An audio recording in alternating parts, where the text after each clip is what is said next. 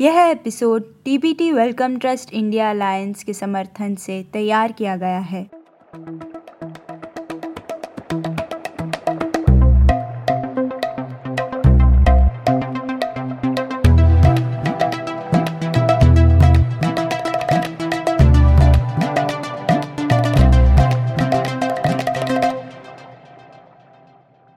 पिछले कुछ सालों में ड्रोन बहुत लोकप्रिय हो गए हैं। ये काम को आसान करने का और तकनीकी और वैज्ञानिक उत्कृष्टता दिखाने का प्रमाण सिद्ध हुए हैं। ड्रोन को तकनीकी संदर्भ में या औपचारिक रूप से मानव रहित हवाई वाहनों, अननेम्ड एरियल व्हीकल या मानव रहित विमान सिस्टम, अननेम्ड एयरक्राफ्ट सिस्टम के रूप में जाना जाता है। ये क्राफ्ट सैन्य अभियानों से लेकर पैकेज वितरण तक के कार्यों में काफी प्रभावशाली रहे हैं। साथ ही पिछले एक साल में राष्ट्रीय उपलक्ष्यों पे ड्रोन्स ने देश का गौरव और सुंदरता का प्रतीक बनकर आसमान को जगमगाने का काम भी बखूबी किया है। गणतंत्र दिवस में राष्ट्रपति भवन और स्वतंत्रता दिवस पे IIT दिल्ली के परिसर में जिसने भी ड्रोन शोज को देखा है उसके मुंह से बरबस ही निकल गया है। शानदार, अद्भुत। हाल में इंडिया गेट पे 3 दिन तक चले लाइट शो में आसमान में ड्रोन्स के द्वारा नेताजी सुभाष चंद्र बोस की संघर्ष गाथा को लेकर जो प्रदर्शन हुआ उसे लोग टकटकी लगाए देखते रह गए। उन्नत तकनीक, रंगों और संगीत के बेमिसाल तालमेल से लैस ये ड्रोन शोज दर्शकों में देशभक्ति का संचार तो करते ही हैं, साथ में टेक्नोलॉजी पर हैरानी भी उजागर कर रहे हैं। 3D कोरियोग्राफी के लिए रिकॉन्फिगरेबल स्वॉर्मिंग नाम की एक सिस्टम को डिजाइन किया जाता है। इसकी मदद से ड्रोन अलग अलग आकृतियां आसमान में बना पाते हैं। ऐसे ऐतिहासिक क्षणों के पीछे IIT दिल्ली के स्टार्टअप बॉटलैब डायनामिक्स के सदस्यों की कई दिनों की कड़ी मेहनत रहती है। आज वैज्ञानिक और उनके अनोखे कर्म क्षेत्र की सीरीज में, जिसे हम अंग्रेजी में I am a scientist and this is where I work कहते हैं, आइए बात करते हैं बॉटलैब डायनामिक्स की संस्थापक सरिता अहलावत से और उनसे विज्ञान की इस तकनीक का विवरण लेते हैं। सरिता, स्वागत है आपका इस श्रृंखला में। इस क्षेत्र में संपूर्ण प्रवीणता की जरूरत होती है और आपका कार्यस्थल बहुत सारे रचनात्मकताओं का केंद्र है। इन ड्रोन्स की बनने की शुरुआत जहाँ से होती है, हमें वहां ले चलिए। आपकी प्रयोगशाला में हमें क्या क्या देखने को मिलेगा? नमस्कार। तो सबसे पहले तो आप अगर लैब में आ रहे हो तो आपको 2-4 ड्रोन उड़ते हुए ऐसे ही दिखाई देंगे। तो अभी मैं आपको हमारा दिनचर्या कैसे स्टार्ट होता है बॉट लैब का थोड़ा बताती हूँ। तो हमारा दिन एक्चुअली काफी जल्दी शुरू हो जाता है। तो सुबह जो जल्दी आने वाले लोग हैं वो सॉफ्टवेयर इंजीनियर्स हैं, डिजाइनर्स हैं, जो पहले क्या डिजाइन होना चाहिए, एल्गोरिथम्स क्या जानने चाहिए, शांति से कोड लिखना है, तो वो लोग पहले स्टार्ट करते हैं। और मैं भी बहुत जल्दी स्टार्ट करती हूँ 8, 8:30 एंड तो 8-10 लोग सुबह सुबह आ जाते हैं। उसके बाद अराउंड 10:30, 11 बजे हमारी हार्डवेयर टीम आती है, जो मोस्टली खटपट टीम आप बोल सकते हो। तो आके ड्रोन का क्या डिजाइन होना चाहिए, अगर हमारे लैब में आएंगे तो पहले आते ही आपको घुसते ही राइट साइड में एक टीम मिलेगी जो हमेशा डिजाइन पे काम कर रही होती है। तो डिजाइन टीम सॉफ्टवेयर में पहले डिजाइन बनाती है और same design team 3D printer से एक उसका डमी तैयार करती है। एंड उसके बाद अगर आप नेक्स्ट टेबल पे जाएंगे तो जो हमारे PCB इंजीनियर्स हैं कि उसमें क्या क्या सेंसर्स जाने चाहिए, कैसे जाना चाहिए, उनका प्लेसमेंट कैसे होना चाहिए, तो वो लोग काम कर रहे होते हैं। एंड उसके आगे सॉफ्टवेयर टीम बैठी होती है कि जो डिसाइड करती है कि उनके फर्मवेयर सॉफ्टवेयर के कौन कौन से जाएंगे। ये सब जो चल रहा है इसकी वैलिडिटी जो है टेस्टिंग टीम देती है। हमारी टीम से 5 से 6 लोग ग्राउंड में रहते हैं एंड वो नया डिजाइन हो या नया कॉन्फ़िगरेशन हो वो लोग चेक करते रहते हैं। तो इन जनरल हमारी टीम का ब्रेकअप ऐसे ही है कि डिजाइन टीम है, सॉफ्टवेयर टीम है, हार्डवेयर टीम है और एक टेस्टिंग टीम है। लैब में उपस्थित ये टीम लेटेस्ट टेक्नोलॉजी जैसे cloud based technology, artificial intelligence, machine learning, thermal sensors, इनका उपयोग करती है।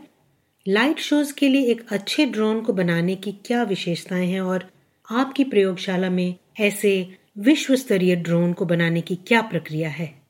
तो आई थिंक ड्रोन नाम से काफी डिफिकल्ट लगता है कि पता नहीं जैसे एयरक्राफ्ट जैसे है, और पर कंपैरेटिवली काफी इजी एक टेक्नोलॉजी है। इम्पोर्टेंट हिस्से हैं flight controller, motor controller and GPS. तो इनको आप एक के ऊपर एक लगा सकते हैं और फिर उस पर केसिंग के अंदर डाल दो तो आपका ड्रोन रेडी हो गया। तो हम लोगों ने क्या किया है कि बिकॉज आप ये सब चीजें खरीद भी सकते हैं, तो हम लोगों ने अलग क्या किया है कि हमने कस्टम डिजाइन किया है सब कुछ, कि motor controller, flight controller and GPS हमने शुरू से हमारी खुद की रिक्वायरमेंट के अनुसार उसको डिजाइन किया और बनाया है। ये एरियल वाहन सभी आकारों और मूल्य श्रेणियों में आते हैं। चुनने के लिए अनगिनत ड्रोन्स हैं जो बाजार और ऑनलाइन में उपलब्ध हैं। आपके लैब में बने ड्रोन्स की खासियत ये है कि वो पूरी तरह स्वदेशी हैं। इसके पीछे क्या सोच थी? तो हमने भी जब शुरुआत की थी अपने करियर की कि हम थोड़े बड़े ड्रोन बना रहे थे जो 1 केजी पेलोड उठा सकता था, 10 किलोमीटर जा सकता था, और हम लोग उस टाइम पे पहले ग्रुप थे कंट्री में जो ड्रोन्स को कनेक्ट कर रहे थे and have them behave like a group. And ये टेक्नोलॉजी में हमने मतलब अपना खुद का एल्गोरिदम डेवलप किया, ऑब्स्टेकल अवॉइडेंस एंड बहुत सारे फीचर्स डाले, और पर हमने जो ड्रोन में उतना हिम्मत नहीं लगाया था, हमने ड्रोन असेंबल किया था। तो हम ये सिस्टम लेके गए थे पोखरन में, कि पोखरन में बहुत गर्मी होती है और बहुत हवा रहती है, मिट्टी भी बहुत है। तो जो सिस्टम आईआईटी दिल्ली में अच्छे चल रहे थे, पोखरन में एक्चुअली वो इतना अच्छा परफॉर्म नहीं कर पाए। तो 10 में से मान लीजिए कि हमारे 3 ही ड्रोन उड़ पा रहे थे, और जो जा रहे थे बीच में हवा इतनी हो रही थी कि वो उनका स्पीड अफेक्ट हो रहा था। तो हम वापस आने के बाद हम लोग सोच रहे थे कि क्या गड़बड़ हो गई, और फिर हमने रियलाइज किया कि बिकॉज हमने जो सिस्टम ले रहे थे, flight controller and GPS, motor controller, सब बाहर के बने हुए थे, कि स्विट्जरलैंड में बने हैं जहाँ पे इतना टेम्परेचर हाई होता ही नहीं है। तो आने के बाद हमें ये लगा कि अगर हम बनाना चाहते हैं इंडियन सिस्टम जो इंडिया के लिए स्पेसिफिक हो, तो उसके लिए हमें खुद से ही सब डिजाइन करना पड़ेगा जो हमारी रिक्वायरमेंट को मैच करे। तो हमने 2019 में डिसाइड किया कि हम खुद बनाएंगे, और कुछ लगभग 2 साल हमें लगे सारे कंपोनेंट खुद से आईआईटी दिल्ली में बनाने के लिए। और ये हम सबके लिए बड़े गर्व की बात है। राष्ट्रीय उपलक्ष्य पे किए गए बेहद खूबसूरत ड्रोन लाइट शोज सबको स्तब्ध कर देते हैं। ऐसे शोज से पहले आप और आपकी टीम की क्या भावनाएं और तैयारियां होती हैं जब आपको राष्ट्रीय स्तर पर इतने बड़े शोज प्रस्तुत करने होते हैं? तो आपको मैं इंटरेस्टिंग बताती हूँ कि हमें 1000 ड्रोन बनाने का चैलेंज दिया गया था, और हमें 6 महीने से कम टाइम मिला था मिनिस्ट्री ऑफ डिफेंस से। एंड जब हमें ये चैलेंज मिला था, हमारे पास लगभग 49 ड्रोन थे जो तैयार थे। तो अब आप सोच सकते हैं कि एकदम से 1000 ड्रोन बनाना है, तो एक स्केलिंग अप करना था। तो वो चैलेंज हम ले पाए, बट जो एक घबराहट थी और जो चिंता थी कि टाइम पे ड्रोन बन पाएंगे कि नहीं, तो उसके लिए हमने ये स्ट्रेटेजी लगाया था कि जितने ड्रोन बन गए उनको हम सीधा टेस्ट करना शुरू कर देंगे। बैचेस में हमने स्टार्ट किया कि पहले हम 50 ड्रोन टेस्ट किए, फिर 150, 200, 500, एंड फिर सीधा हमने 1000 ड्रोन टेस्ट किए। पूरी टाइमलाइन में एक्साइटमेंट भी थी और नर्वसनेस भी था, एंड ऊपर से जो सिक्योरिटी कंसर्न्स भी थे। एंड अगर अभी मैं आपको बीटिंग रिट्रीट वाले दिन लेके जाऊं, तो उस दिन हमने बहुत जल्दी शुरू किया, सुबह 9 बजे। तो 9 से 1 हमने सारा टेस्टिंग कर लिए, सारा ड्रोन्स रख के अच्छे से टेस्टिंग हो गया, और 7:30 को हमें ड्रोन ऑन करने का कमांड मिला, और हमने फिर सारे ड्रोन्स को ऊपर भेज दिया, और सब लोगों की सांस रुक गई और सब ऊपर ही देखे जा रहे थे। और जब तक सारे ड्रोन नीचे नहीं उतर गए, किसी की सांस ऐसे है ना अटकी हुई थी, और जैसे ही ड्रोन उतरे तो सब लोग चिल्ला रहे थे, खुश हो रहे थे, सेलिब्रेशन किया, और मैंने कहते ना चैन की सांस ली कि हाँ भाई ये अभी हो गया है। ड्रोन्स को एक नियंत्रक की आवश्यकता होती है जिससे एक ऑपरेटर दूर से उसे लॉन्च कर सके, नेविगेट और लैंड कर सके। इसके बावजूद कभी आखिरी मौके पे गड़बड़ होने का कितना जोखिम रहता है और उससे बचने के लिए आप क्या क्या उपाय करते हैं? वुड से कि ये एकदम सही सवाल है जो हर एक को पूछना चाहिए जो भी ड्रोन के एरिया में काम कर रहे हैं, because end of the day drone हवा में उड़ रहा है, और चाहे वो कितना छोटा हो या बड़ा हो, अगर वो किसी पे गिर जाता है, किसी चीज पे गिर जाता है, तो नुकसान हो सकता है। तो हम लोगों ने सिक्योरिटी का बहुत ही शुरू से ध्यान दिया, और अगर कोई भी ड्रोन इधर उधर गया तो वो सिक्योरिटी ब्रीच हो जाता है। तो हम लोगों ने एक एल्गोरिदम लिखी। उसका क्या मतलब था कि we made a geofence. उसका मतलब ये है कि एक एरिया हम लोगों ने डिफाइन कर दिया ड्रोन्स के लिए, जैसे इस एरिया से बाहर नहीं जा सकते, तो अभी आपको सुसाइड कमिट करना पड़ेगा। तो किल स्विच जैसे हमने एक फंक्शन डाला कि कोई भी ड्रोन, मान लीजिए उसका सेंसर अगर खराब हो जाता है, तो वो ड्रोन बाहर हाइट नहीं क्रॉस करेगा और एरिया भी क्रॉस नहीं करेगा, और वो ड्रोन वहीं पे गिर जाएगा। मतलब ड्रोन का नुकसान हुआ, ड्रोन टूटे, पर वो ड्रोन किसी चीज पे, लोगों पे गिरे नहीं। तो ये सिक्योरिटी फीचर हमारे बहुत काम आया। जब आकाश में बहुत सारे ड्रोन्स एक साथ उड़ रहे होते हैं, उसे ड्रोन स्वार्मिंग टेक्निक कहते हैं। इस प्रणाली से लाइट शोज या उत्पाद विपणन किया जा सकता है। उसके अलावा कौन से क्षेत्रों में आगे ड्रोन्स का आगमन हो सकता है? मैं बोलूंगी कि ड्रोन स्वार्मिंग एक ऐसा एरिया है कि जिसमें बहुत ज्यादा पोटेंशियल है।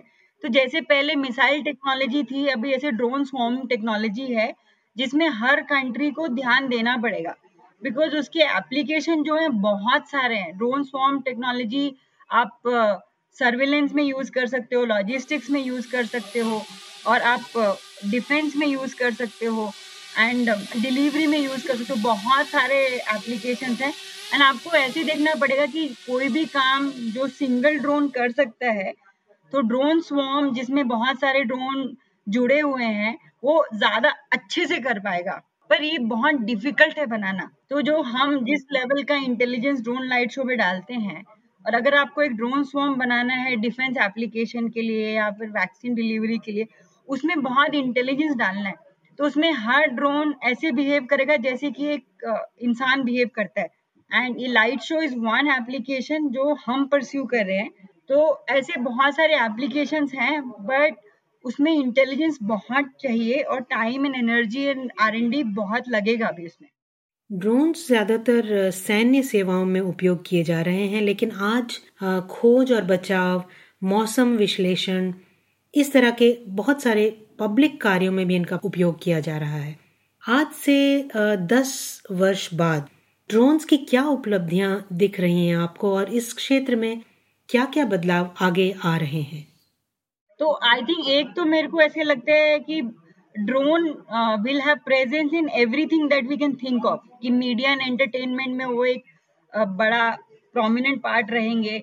डिफेंस में बहुत, जैसे कि आपके पिज्जा डिलीवरीज हैं या फिर कोई भी डिलीवरी है, आई थिंक उसमें आप अवॉइड कर ही नहीं पाएंगे, आपको ड्रोन स्काई में उड़ते हुए दिखेंगे, आपकी चिट्ठियां ड्रोन लाएंगे। ऐसे ड्रोन टैक्सीज में बहुत सारा इन्वेंशन हो रहा है कि छोटे ट्रांसपोर्ट के लिए लोग हेलीकॉप्टर के बजाय ड्रोन्स को यूज करेंगे, जो कि चीपर रहेंगे, मोर रिलायबल रहेंगे।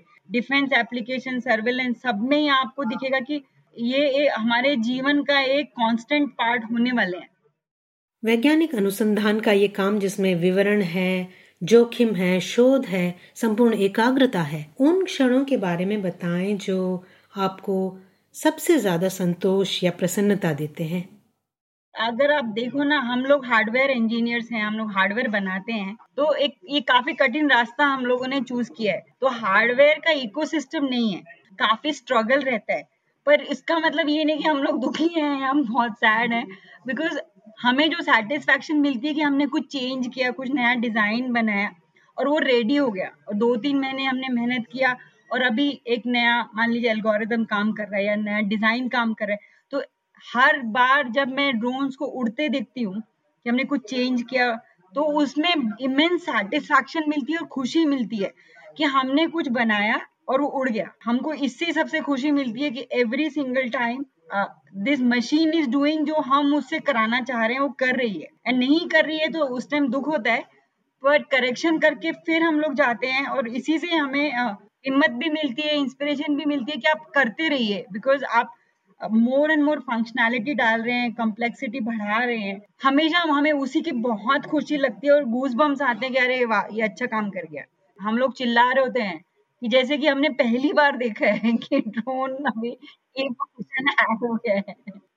ये निश्चित रूप से खुशी का कारण है जब एक वैज्ञानिक खोज जो इस तरह के सटीक और अथक प्रयास की मांग करती है वो सफल होती है। हम सरिता और उनकी टीम को इस तकनीक के माध्यम से नई ऊंचाइयां हासिल करते देख बहुत उत्साहित हैं। यदि आपको ये एपिसोड पसंद आया है तो दोस्तों और सहकर्मियों के साथ नेचर इंडिया पॉडकास्ट को साझा करें और अंग्रेजी और हिंदी दोनों में अधिक जानकारी के लिए हमारे आर्काइव्स में जाएं।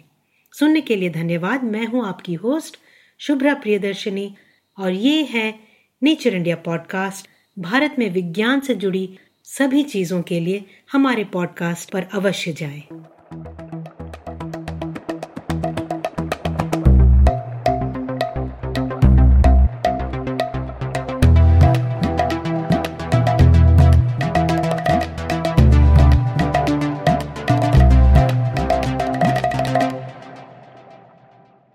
इस एपिसोड के समर्थन के लिए DBT Wellcome Trust India Alliance को धन्यवाद।